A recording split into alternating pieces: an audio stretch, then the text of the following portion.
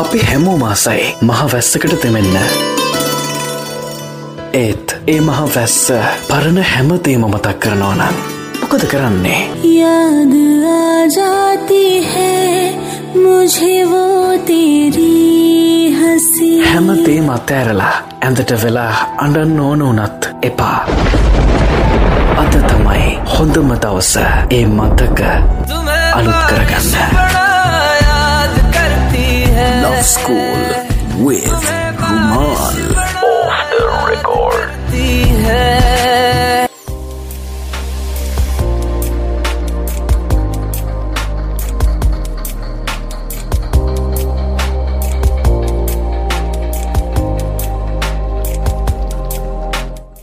දන්නවද අපි අතර ඉන්න සමහර මිනිස්සු තාමත් අතීතේ ජීවත් වෙනවා. ඒකට හේතුවක් පේනවා. මොකද ඒ අයට ගොඩාක් වටින දේවල් ලැබුණේ අතීතේ. සමහරු අතීතේ ජීවත් වෙන්නේ හරිම සුන්දර මතකත් එක්ක. හැබැයි තවත් සමහර පිරිසක් ඉන්නවා ඒ අය අතීතේ ජීවත් වුණත් අදටත් ඒ අතීතේ මතක් කර කර පිච්චෙනවා. නමුත් මේ අය නොදන්න එක දෙයක් තියෙනවා. ඒ තමයි අතීතය කියන්නේ කාලයට එකතුන දෙයක් මිසක් ආයේ ඇතිවෙයි කියලා හිතන්නවත් පුළුවන් දෙයක් නෙවෙයි කියලා. ඒ නිසා තමයි කියන්නේ අතීතයේ ජීවත් නොවේ වර්තමානයේ ජීවත් වෙලා අනාගතේ හදාගන්න කියලා. ඒ අතීතය කොච්චර සුන්දර එකක් වුණත් ඒ වගේම කොච්චර කටුක දුක්බර එකක් වුණත් මතක තියාගන්න ඔබ වර්තමානයේ ජීවත් වුණොත් විතරමයි ඔබේ අනාගතය සුන්දර වෙන්නේ.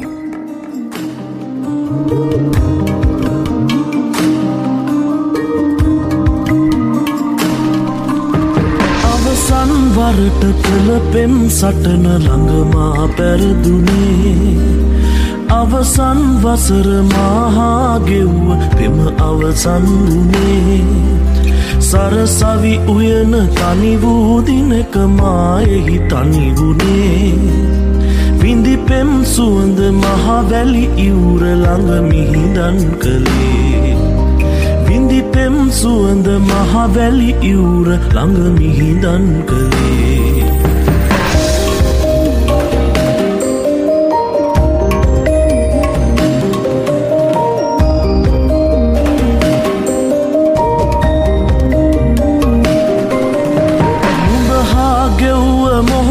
සුවය හන්තාන්නට වැඩි ගිනිගත් හදට රාගී සුවඳ තලු දැම්මානිති. වරහන් නොමැති ආදර ගීය නුඹ ගැයුවේ බැඳී. නුඹ කළ පෙමට මා දුන් දුකම දැන් මා විඳවමි. නුඹ කළ පෙමට මා දුන් දුකම දැන් මා විඳවමි. අවසන් වරට කළ පෙම් සටන ළඟ මා පැරදුනේ. අවසන් වසර මහා ගෙව්ව පෙම අවසන් වුනේ. සරසවි උයන තනි වූ දිනක මායෙහි තනි වුනේ. විඳි පෙම් සුවඳ මහවැලි ඉවුර ළඟ මිහිදන් කළේ. විඳි පෙම් සුවඳ මහවැලි ඉවුර ළඟ මිහිදන් කළේ.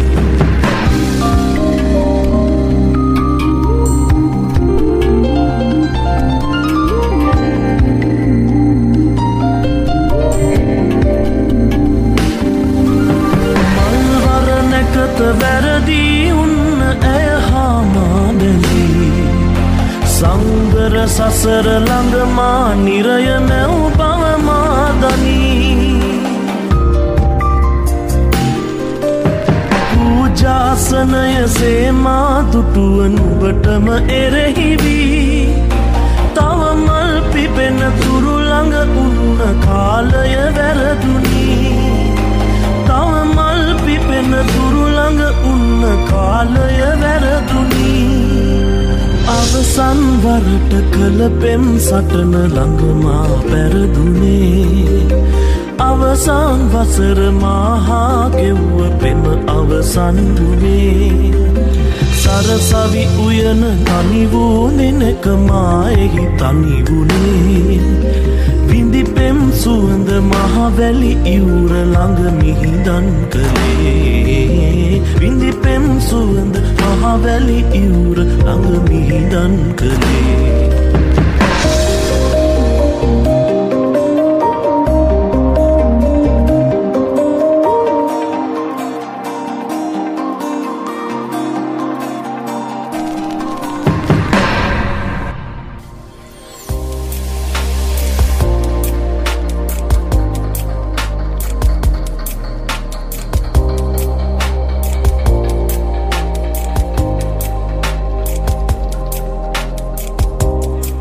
කාලයක් තිබ්බා ජොබ් එකක් නැතුව ජීවිතේ නන්නත්තර වෙලා හිටපු ගොඩක් තැන්වලට ගියා ජොබ් එකක් හොයන්න ඒත් ගැලපෙන ජොබ් එකක් හම්බුනේ නෑ මොකද ඒ වෙද්දේ ලංකාවේ ගොඩක් අය හුරු වෙලා හිටියේ දක්ෂතාවය බලලා ජොබ් එකක් දෙන්න නෙවෙයි අධ්‍යාපන සුදුසුකම් බලලා ජොබ් එකක් දෙන්න එච්චර දුරටවත් ඉගෙන ගත්තේ නැති නිසා මම තීරණය කරා ගාමන්ට් එකක රස්සාවකට යන්න ඉතින් අන්න ඒ ගාමන්ට් එකේදී තමයි මං එයාව මුලින්ම දැක්කේ එයා ටිකක් දුරපලාතක කෙනෙක් බෝඩිමක නතර වෙලා තමයි එයා අපේ ගාමන්ට් එකේ වැඩට ආවේ කටින් සෙක්ෂන් එකේ තමයි එයා වැඩ කරේ අනික එයා ඇවිල්ලත් වැඩි දවසක් නැහැ ඉතින් උදේ හවස ගාමන්ට් එකේ වැඩට යද්දී මට දවස් කීපයක් මේව නෝට් වුණා කෙල්ල හරිම ලස්සනයි එයාගේ ලස්සන තවත් වැඩි උනේ එයා hina වෙද්දී එයාගේ hinaවට මම පිස්සු වැටිලා හිටියේ ඇත්තමයි ඒ hinaව මට තාමත් මැවිලා පේනවා ඉතින් මට ඕනුණා යාට කතා කරන්න ඉතින් දවසක් අපි දෙන්න නයිට් වැටුණා. එදා සුපර්වයිසර්ත් හිටියේ අපි අඳුරන කෙනෙක්. ඉතින් මේක තමයි යාට ලං වෙන්න තියෙන හොඳම අවස්ථාව. ඇයි ඉතින් මේක මග අරින්නේ? මං හෙමින් එයා වැඩ කරන තැනට ආවා. මං එයාව පොඩි කතාවකට අල්ලගත්තා. අවුලක් නැහැ. කතා කරා. හරිම ලස්සන වොයිස් එකක් තමයි යාට තිබුණේ.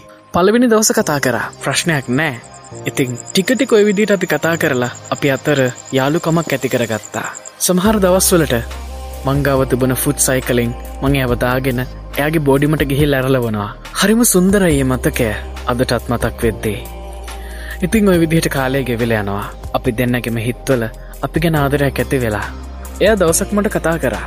නිවාඩුවක් දාලා කොහේ හරි යමු කියලා. මටත් ඒකට අකමැති වෙන්න කිසිම හේතුවක් තිබෙන්නේ නැති නිසා මමත් බොරුවක් කියලා නිවාඩුවක් දැම්මා. තාලා අපි ඇවිදින්න ගියා. එදා මගේ ජීවිතේ ගොඩාක් දේවල් මම ඈත් එක බෙදා හදාගත්තා. ගාමන්ට් එක ඇතුළේදී කතා කරන්න බැරි වුණ සමහර දේවල් අපි කතා කරා. ඇත්තටම අපි ආදරය කරන්න පටන් ගත්තේ අන්න එදා. මං ආදරේ කිව්වා එයාට. එයා පුදුම වුණා. ඒ වගේම එයාත් එයාගේ හිතේ තිබ්බ දේවල් මට කිව්වා. අපේ ආදරේ දවසින් දවස වැඩි වෙනකොට මම තීරණයක් ගත්තා. එයාගේ ගෙදර අයත් එක්ක අපේ මේ සම්බන්ධය ගැන කතා කරනවා කියලා. මං නිවාඩු දවසක එයාව හම්බ වෙන්න ගියා. එයාගේ ගෙදරට. තාත්තගෙනන් අපේ මේ සම්බන්ධයට කිසිම විරුද්ධත්වයක් තිබුණේ නැහැ. අම්මත් මුලදී එච්චර කැමති නොවුනත් පස්සේ තාත්තා කියලාමද කොහෙද අම්මත් වැඩි අකමැත්තක් පෙන්නුවේ නැහැ. මං අපේ ගෙදර අයටත් එයා ගැන කියලායි තිබුණේ. මං දන්නවා අපේ ගෙදර අය කවදාවත් මගේ සතුටට බාධා කරන්නේ නැහැ. ඉතින් අපි දෙන්න අවසානයේදී තීරණය කරනවා කසාද බඳින්න. කසාද බැන්දට පස්සේ මම කිව්වා එයාට ගාමන්ට් යන්න එපා කියලා. ඒත් එයාට ගාමන්ට් යන්න උවමනා වුණා. මං කිව්වා ඉතින් මාත් ජොබ් එකක් කරන නිසා ඔයා ජොබ් එකක් කරන්න ඕනේ නෑ කියලා. ඒත් එයාට කැමති උනේ නෑ. එයාට ඕනුනේ ඒ වගේම තව දෙයක්. අපේ ගාමන්ට් එකේ එක නීතියක් තියෙනවා. දෙන්නෙක්ට කසාද බැඳලා ඒ ගාමන්ට් එකේ වැඩ කරන්න බෑ. ඉතින් ඒ නිසා මම තීරණය කරා ගාමන්ට් එකෙන් අයින් වෙන්න. අයින් වෙලා කොළඹ රස්සාවකට එන්න. එයාට ගාමන්ට් එකෙන් අයින් වෙන්න බැරි නම් මම හරි අයින් වෙලා වෙන රස්සාවක් කරන්න. පස්සේ මමගේ යාළුවෙක් ගාව වැඩ කරා. හැමදාම කොළඹ යන්න බැරි හින්දා මං කොළඹින් ගියක් කරගෙන නතර වුණා. මං එයාට කීප වතාවක්ම කතා කරා. ඔය රස්සාව අතහැරලා දාලා කොළඹට එන්න කියලා. ඒත් එයා ඒකට කැමති වුණේ නැහැ. ඔහොම ටික දවසක් යනකොට මට එයාගේ ලොකු වෙනසක් තේරෙන්න පටන් ගත්තා. එයා දැන් ඉස්සර වගේ නෙමෙයි. ඉස්සර හැමදාම කෝල් කරත් දැන් කෝල් කරන්නේ නැහැ. මම කතා කරුත් විතරයි ආන්සර් කරන්නේ. මැසේජ් එකක් දැම්මත් රිප්ලයි එකක් ආවේ ටික වෙලාවක් ගිහිල්ලා. ඒ වගේම මම ගෙදර යන කොයි වෙලාවකවත් එයා ගෙදර හිටියේ නැහැ. එයා වැඩ. එයා කියන විදිහට එයාට හැමදාම වැඩ. නිවාඩු නැතිලු. පස්සේ එයාගේම යාළුවෙක් ආව මාව මුණ ගැහෙන්න. යාළුවා ඇවිල්ලා කියපු කතාවෙන් මගේ ජීවිතේ නරකම කාලේ උදා වුණා කියලා මම හිතුවා. ඔව් ඒක හරි. මේක මගේ ජීවිතේ නරකම කාලයක්. ඒ වෙද්දි තමයි මම දැනගත්තේ ගතින් අපි දෙන්න ළඟින් හිටියත් හිත්වලින් අපි ඉන්නේ ගොඩාක් ඈතින් කියලා. පස්සේ අපි දෙන්න අතර එක දිගට ප්‍රශ්න ඇති වෙන්න පටන් ගත්තා. එයාගේ මේ අනියම් සම්බන්ධ නිසා අපේ කසාදේ දෙදරලා කැඩිලා විනාශ වෙලාම ගියා. හැබැයි එක දෙයක් ගැන මම සතුටු වෙනවා. ඒ අපි දෙන්නට ළමයි හිටියේ නෑ. වැරදිලාවත් අපිට පැටව දෙතුන් දෙනෙක් හිටියනම් මේ ප්‍රශ්නේ ගොඩාක් නරක විදිහට ඒ පුංචි හිත්වලටත් බලපාන්න තිබුණා. නමුත් වාසනාවකට එහෙමුනේ නෑ. එහෙමුණානම් ඒ දරුවන්ට වෙන වැරද්දේ මාත් කොටස්කාරයෙක්. පස්සේ මම කොළඹ ආවා. අවුරුද්දක් විතර යනකම් මම ඒ පැත්ත පළාතේවත් ගියේ නෑ. පස්සේ මට ආරංචි වුණා එයා ගාමන්ට් එකේම හිටපු සුපර්වයිසර් කෙනෙක් එක්ක සම්බන්ධයක් පටන් අරගෙන එයා අලුත් ජීවිතයක් පටන් අරගෙන කියලා. කොහොම වුණත් මගේ හිතට ගොඩාක් දුකයි. එයා කියපු හැමදේම මං කරා. එයාට මම දුන්නේ නැත්තේ මගේ පපුව පළලා හදවත විතරයි. ගොඩාක් දේවල් දුන්නා. එයා ඉල්ලුවටත් වඩා හොඳට මං යාට ආදරේ දුන්නා. මට විශ්වාසයි මගේ ආදරේ ගැන. මං සංජීව දිල්ෂාන්. විදවීමනුබයි සනසීමනුබයි මට ඉන්න හිතත් බලගයි. ඉරනම එහෙමයි විසඳුම නැහැමයි හමුවීම නොවෙයි මේ බවේ. දුකක් කෙනෙනා මතක රැඳුනා පෙමක් තිබුණා මගේ නොවනා කලක් ගෙවුණා තනිව ඉඳිනා ඔබත් නොයනා තුරක දැනුණා.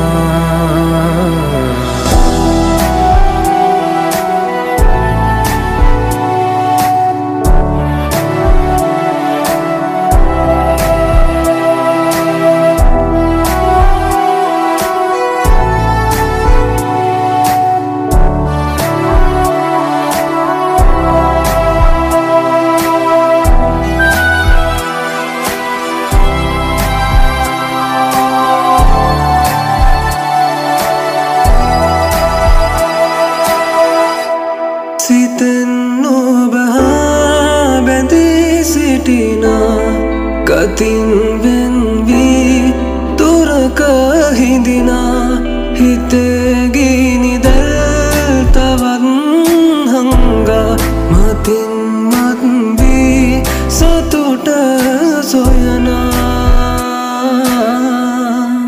දුකක් කෙනෙනා මතක රැඳුනා පෙමක් තිබුණා මගේ නොවනා කලක් ගෙවුණා තනිව හිඳිනා ඔබත් නොයනා තුරක දැනුණා.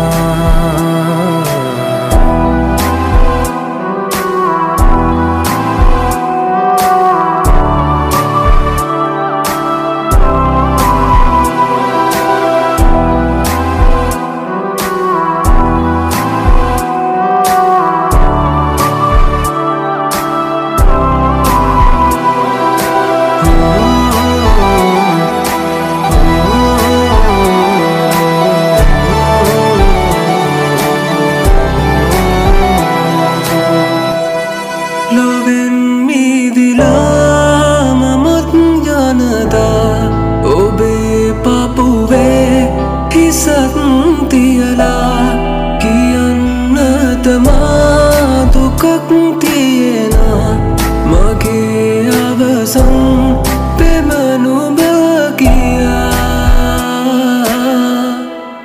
දුකක් කෙනෙනා මතක රැඳුනා පෙමක් තිබුණා මගේ නොවනා කලක් ගෙවුණා